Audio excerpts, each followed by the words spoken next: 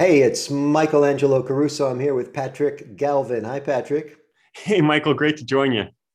It's great to see you, man. I have a lot of admiration for your work, and in particular, we're going to talk about something that might feel wrong to people. It's this idea of self-interest versus service. It's this concept that you're hammered home in a great TED Talk. You have a book about it. Before we get started, everybody, I just want to remind you that if you're watching this video on YouTube or in some other format, you can listen to the podcast version on the Talk to Me podcast. It's on all the main platforms, Podbean, iTunes, etc. And if you're listening to the podcast format, please log on to YouTube, get yourself over to the Michelangelo Caruso channel, click that red subscribe button, and tap that notification bell so that you're notified of all new content. Patrick, you're back from the road. You just had a cluster of gigs somewhere. Midwest, was it? It was kind of a jaunt through the West and the mountains. So I started in San Francisco, went over to Denver, and then wound back up in San Diego. So great to Good. get out of the Zoom box. Yeah, it feels good to be on the road. They haven't quite forgotten about the masks on airplanes yet, unfortunately, but maybe that's coming. I hear it is. You know what? I don't mind wearing the mask, but it's sure nice not to have to speak with a mask. 100%. I did a gig during COVID. I was just looking at the photo the other day because it's in my phone. I was just scrolling. It was a bank, Premier Bank, if I've got the name right, in South Dakota and Sioux Falls. And when I got the gig, um, Sioux Falls hadn't been a hot spot yet. It wasn't like it's a very unpopulated state, and uh, and then of course it becomes a hot spot as the date gets closer. And when I get there, Patrick, I don't know if you experience this yourself. When I get there, they've got the chairs set up 10 feet apart all over the room, this large, large room. Right. And then the people sat in their chairs by themselves. Some of them sat with their hands in their lap with masks on. It felt like a hostage situation. It was so creepy. And I took a picture in the front of the room. That's a picture I'm telling you about today. And I'm like, is this what my life has come to? Is this what all of our lives have come to? And fortunately, that we're back to some semblance of normality now. Not only fortunately, but I'm appreciating audiences now more than I did. You take it for granted. Anything that you just have and you don't experience going without. So I'm guessing that when you sit before an audience and people are close together, they're not staggered like that. You're reminded of South Dakota saying, wow, this is so nice. It's not what that was. Yeah. So I think you have to go without sometimes to appreciate what you have. And I'm sure feeling that way when it comes to speaking. So we have that in common. We have our career in common. We both work in the training industry, keynotes. I think your mix is a little bit different than mine. We both work with our spouses. Now, I'm getting ready to get married to the redhead, but you've been married for 20 years. What is your Yes. wife's first name? Ellen. And, Yes. and this is a dream that you've had to get your company up and going, the Galvanizing Group. Is that correct? Yes, we have been together for actually a year longer. So we've been married for 20 years, have been together in business for about 21. And yeah, it's wonderful. I get to work with my best friend, person I can trust. When I talk to other speakers, they're jealous. A couple of them have said, if you ever mistreat her, and these are women speakers saying, I will marry your wife because I need an Ellen in my life. So I think we are both lucky if we can work with our spouses. We've got something that others, would love to have. Yeah. What's your secret, man? Because you end up spending a lot of time with your best friend, and even that can be too much time. Do you have a breaker switch or some sort of balance mechanism? I think it's luck, honestly. It's fortuitous that we're different, have different. I'm an extrovert. She's more on the introverted side. I like being on a stage. She would not want to go near one. She's really good at making sure we keep the promises. I'm really good at making promises. So I think I think the key in business, whether it's a wife or just a business partner, is not to have someone just like you, because then you're like running away from the things that need to get done. Yeah. But when you've got those opposites, you're able to really offer that holistic thing that clients deserve. So I think honestly, I could say I did this, I did that. I got lucky, man. It was just really luck that we are just different types of people. I think Renee and I are opposites too. I'm a Leo and she's a Scorpio. Ah, there you go. Yeah. So you do training, you do keynotes, you've got online courses, yeah? Yeah, we do online courses, exactly. All around the theme, all of these things you mentioned around the theme of relationship building. How do you build relationships of trust, both internally within your organization, as well as externally with your customers, with the prospects, with the folks who refer business to you? And you've been lucky slash skilled at creating a book series and perhaps other products that are driving business. You have a series of books. Tell us about that. So I am a parabolist. I like writing stories. So I started writing a nonfiction handbook about business relationship building about 7 years ago. Yeah. I got about 10 pages into that book and I was bored. That is not a good sign if you, the author, are bored of your own content. And then I started thinking, hey, what are the books that I read? So I love Bob Berg. I love Og Mandino. These are parabolists. Patrick Lencioni. There's so much that you can tell by means of a story. So everything I had started to write in a nonfiction format, I then translated into a fictional format in my first book, The Connector's Way. And that's a story about somebody who is not a great relationship builder, who learns through some trial and error and some mentors about a relationship centric way to grow his business. And there's a big part of autobiography in there. That's kind of my story. I've also cherry picked from clients we've had over the years. And it's really interesting how people remember story more than facts and figures and how they're more engaged with the content. So I think I really found the right way to express myself. So that's why I decided to write a second parable that came out last year, kind of perfecting some things that I didn't cover well enough in the first one on some nuances, a very important nuance to relationship building. But yeah, Excellent. I like writing short books that are stories. We'll get to the titles in just a few minutes, but I wanted that as kind of a background for how you approach things. Parables are very potent, as are true stories. Mitch Albom's made a career of it here in Detroit. Tuesdays with Morrie. I love that book. That's right. Well, Yeah. Morrie was based on, of course, a true person, one of his mentors, but a lot of Yes. his books past that were parable based.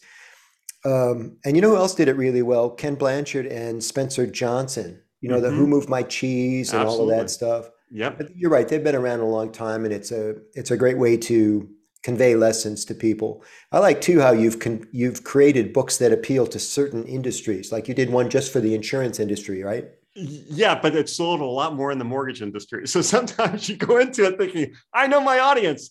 And someone in the mortgage industry said, yeah, we just changed it from an insurance agency owner to a mortgage company owner. It's the same thing, the same issues we have. So sometimes you think you know your audience, but then the mortgage people saying, you know what, it's about relationship building. And here's a parable about it. So now I'm kind of coming back to insurance. I wrote it thinking that would be my go-to, but you know, books are funny. They take you on interesting journeys. Yeah, you wake up tomorrow and you've got one for dental hygienists. It's the same damn book. Yeah, who knows? The only thing that's certain in life is change. Well, Yeah. death and taxes, we all know that. But you know, people, how they use your stuff, if you just put it out in the universe, good things, if it's good content, good quality, people will be attracted, and sometimes they may surprise you who they are. Yeah, 100%. So 1,000 years ago, I was in college and I was introduced by an author, not personally, but just her work, named Ayn Rand. I'm sure Oh you know yeah, Ayn yeah, Rand. yeah, yeah. Very famous. For those of you hearing the name for the first time, it's Ayn. She was Russian or Russian based. English was actually her second language. And she I wrote did these not know that. magnificent fictional, parabolic, if that's a word. They were based on parables, maybe. But most importantly, they revolved around something she called objectivism. It was kind of a philosophy that she invented. It was an amazing thing, and it seems to grab kids at college age because it revolves around the importance of self, of serving Mm-hmm. yourself, not serving the community, not Yeah, serving your company, not working for the man, but self-interest. yeah. She does deep dives into why self-interest is healthy, Mm-hmm.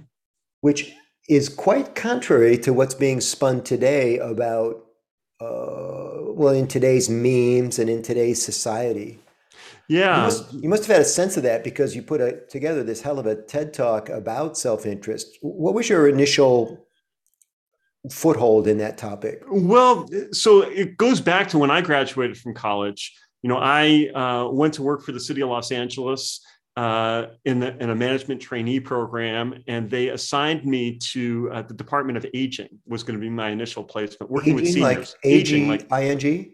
yes, people getting older, Okay. and all my coworkers I learned were going to be in their 70s, and I'm thinking, man, what a bummer of a department. I'm going to be with all these old people. It's going to be so just kind of depressing. I mean, I'll be honest. I'm not. I'm not proud to admit this. I had a lot of biases, and what I found is that my coworkers were super enthusiastic because they were mostly, in their 70s, and they were giving back to the community from whence they came. They were giving back to seniors in terms of our Meals on Wheels programs, in terms of community center work, and they were so vibrant. They were more vibrant than some of my friends in their 20s. And Yeah. I saw firsthand how the power of service for them, it wasn't the fountain of youth. They had all the wrinkles and all that stuff, but it was this fountain of energy. And I saw firsthand the power of what serving others can do for the individual. So it really kind of got me to think about things differently. And then I went on later on in life and kind of forgot that lesson. And I was reminded of it when I joined the service organization. And then I realized, you know what, we're kind of selling the wrong thing. When we're selling people on, be altruistic, serve others, it's going to be good for the world. When in fact, it would be a lot more compelling to take the Ayn Rand approach and say, look, it's going to be good for you, and here's why. Yeah.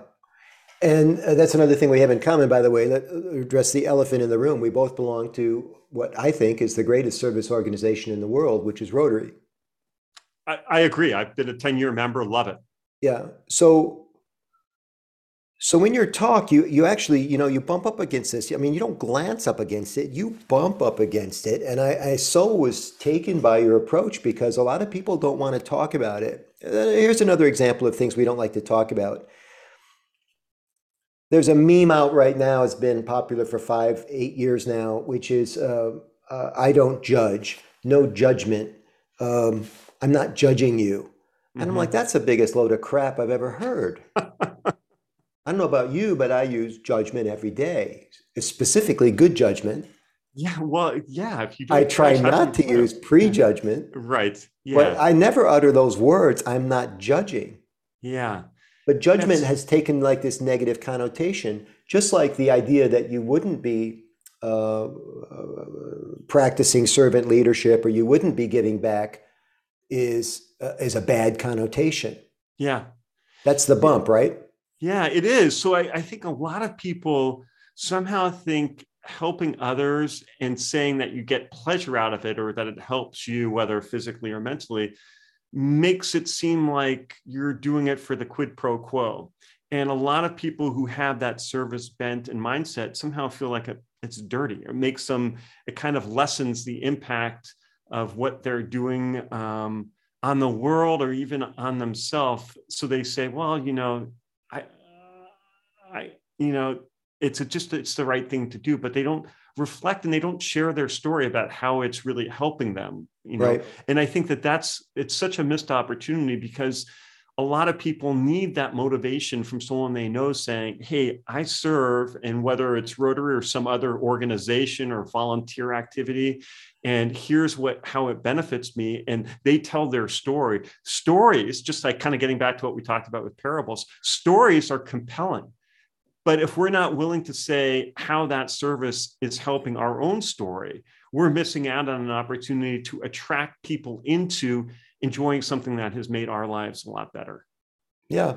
I think too that there's like this interpretation, this open interpretation somehow that giving and getting are somehow mutually exclusive. Yes, I agree with that. But I think of it more like, I don't know, crap about electricity, but it seems to me like it's a circuit, it's a closed circuit that it's going this way and then it's coming this way. It's like in the computer world they call it a ping. I Mm-hmm. would send you a signal, and then the only reason I know you got the signal is I'm getting something back from you. And Mm-hmm. that's how I think about service. I'm getting something back from all of the giving. Yes, I think someone. I'm guessing you might have run across him. I have a lot of respect for him. He's endorsed my books. That's not why I'm going to quote him here, but he said it quite simply: "Givers gain." This is Dr. Ivan Bird. Meisner. Yeah. No, Ivan Meisner, the founder of Business Networking International. Oh. And it's this notion of if you want to build a referral based business, rather than going out there trying to get referrals, go out there and you give. Yeah. So that's on the professional, the business level, but the same applies when it comes to volunteer service. Yeah. When we give, we gain. And there's nothing wrong to say that. So he captured it in 2 words: givers gain. I love that. And I think that that's something that the business community has embraced. But for some reason, when it comes to volunteer activities, when it comes to service organizations, for some reason or other, we've been more reluctant to really embrace that mantra. Let's talk about Rotary for just a second as an example. We can both speak eloquently about our own organization, but as you said earlier, this applies probably to every service organization. No question. What's happened through the years that has us, let me reframe it. I'll come in another direction. Rotary started in 1905 Mm-hmm. during a time of the three P's: policy, procedure, and protocol. Mm-hmm. Today, we live in an exceedingly informal society where those three things are falling away. Mm-hmm. We don't necessarily want a bunch of traditional procedural type things to happen when we get together with our mates for lunch. Mm-hmm. This is what I'm experiencing when I travel the Rotary circuit, doing talks and that sort of thing, visiting clubs. How did it become so lopsided that the give seems so heavy-handed or so onerous, and the get is almost, well, it's so obscure that we don't even talk about it, as if it doesn't exist? How did it get that lopsided? It's a really good question. I've never quite thought about it that way. I think that Rotary, and I have friends in other service organizations, it naturally attracts people who really do want to make an impact in their communities, whether Yeah. it's local, whether it's global.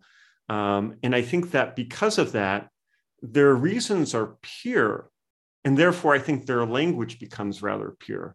It's all about the giving, because that just seems like that's in line with kind of their own sort of internal structure, their value system. Yeah. But it doesn't mean that it's the most effective way to get others aboard the train, whether it's Rotary or whether it's whatever organization you belong to.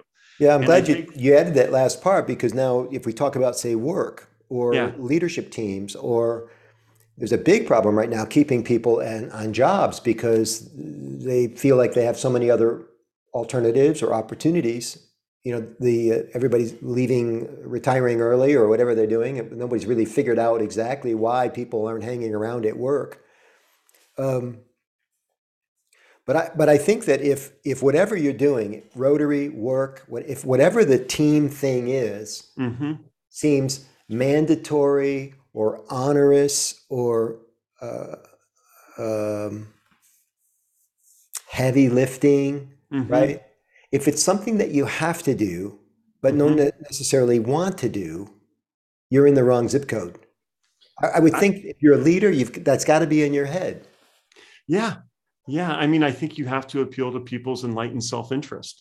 I Yeah, think there's this notion that you attract people by kind of leaning into their altruism, when the yeah, reality is most people who have social inclination that want to do good also have other things weighing on their time, whether it's family, whether it's professional commitments, and you have Netflix. to Netflix, for instance, yeah, or Xbox, whatever.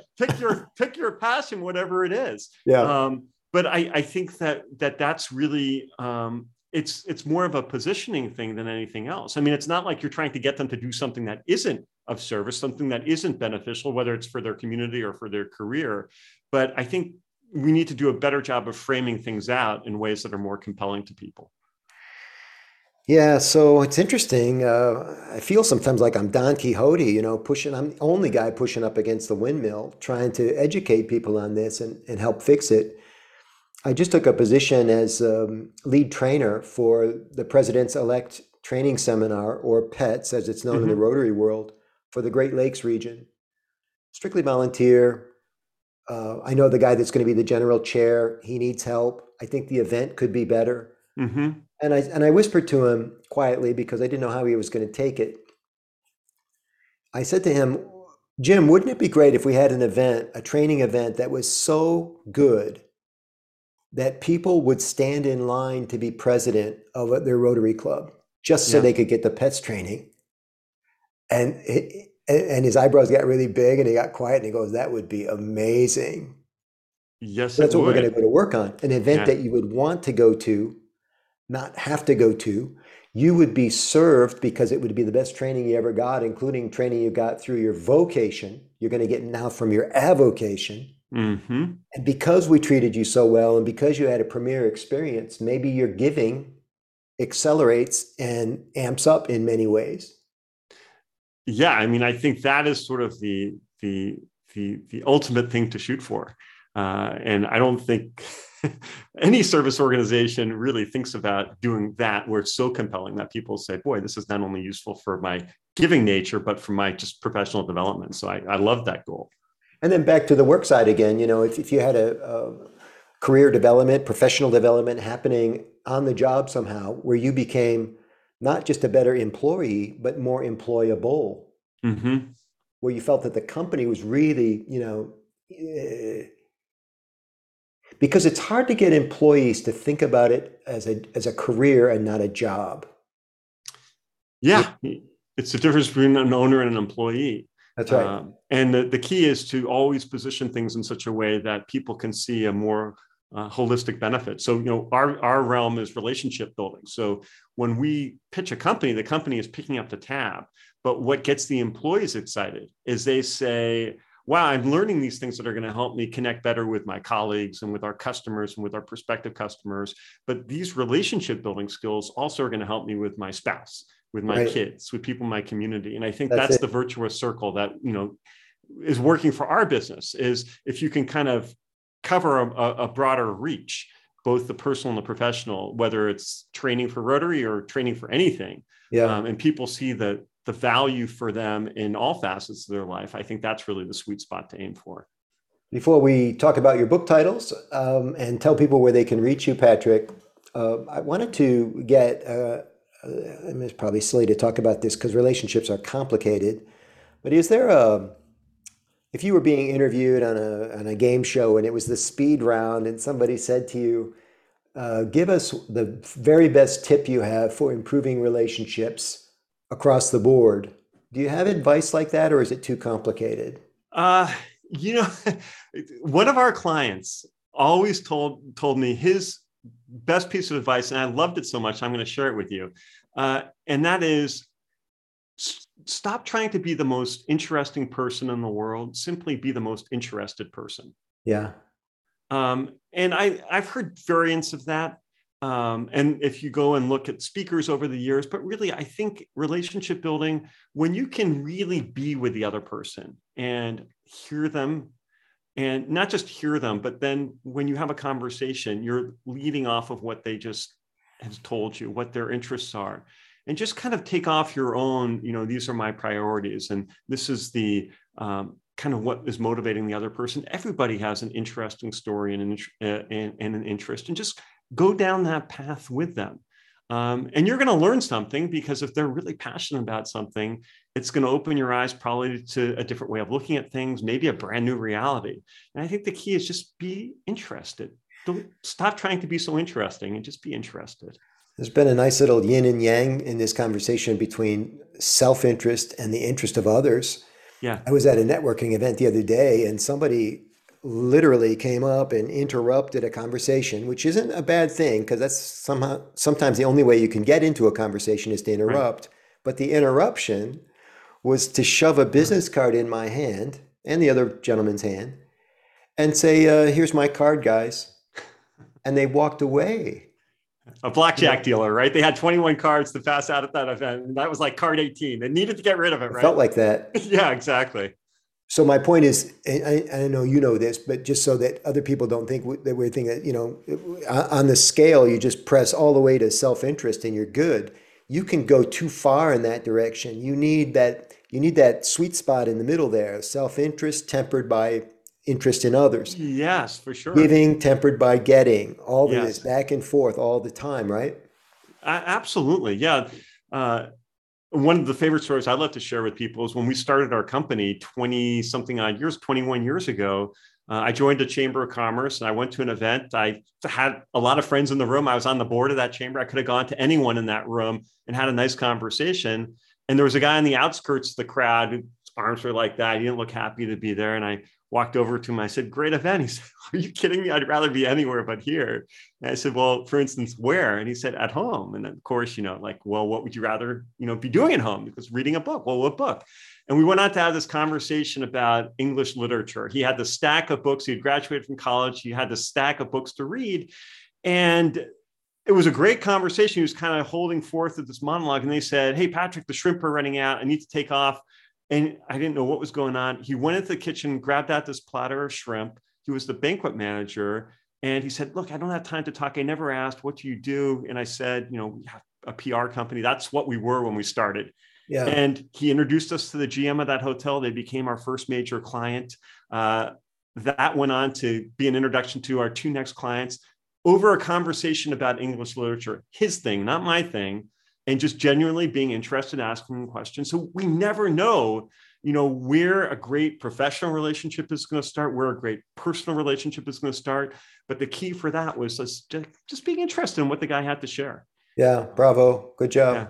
Yeah. It was just a good example of, how you bring it to life. Let's talk about your books, man, and how people can get them. Excellent. Yeah, first book, The Connector's Way. It came out. I'll hold it up since we're on YouTube here. The Connector's Way came out in 2016. Second book, The Trusted Way, came out in 2021. They're both parables. There are some characters who go from book one into book two. The first book is about how you build relationships, one person at a time. There's 7 essential rules I'm sharing. The second one, I realized that people who try to build relationships as an activity who don't have a foundation of trust, they get stuck and they can get into some problems. So I wanted to do a separate book about trust. Yeah, lovely. How can people order the books? If they go to my website, patrickdalvin.com, there's a book section there. So they can order direct from us, or they can go to Amazon. They're available print, Kindle on Amazon, Audible on Amazon for The Connector's Way, audio on my website for The Trusted Way. Great. And we'll drop a couple of these links into the video description and also the podcast description so people can click there and order up. Remind me what part of the world you live in. I am in beautiful Portland, Oregon. All right. Portland's wonderful. That's where Renee's from, by the way. Is it really? Yeah, Portland is great. This time of year, we're kind of thinking some more sun and warmth would be good, but all of the rain keeps things green. And if we had less rain, we'd basically be an extension of California. We don't want that. Nothing against Californians, but we've got a little bit more wide open spaces up here. Well, it's been a delight talking with you today. You've got so much good stuff going on. I wish you the best of luck with the book tour and all things galvanizing. And let's do more together, okay? Yeah, look forward to it. I hope to see you at the convention in June in Houston. Patrick's referencing the Rotary International Convention, which moves around every year. I think it's in Australia coming up. It was supposed to be in Taiwan last year, but we're all looking forward to some face-to-face time in Houston in June. I look forward to that as well. Excellent, Michael. Thank you for your time. I appreciate it. Thank you, sir.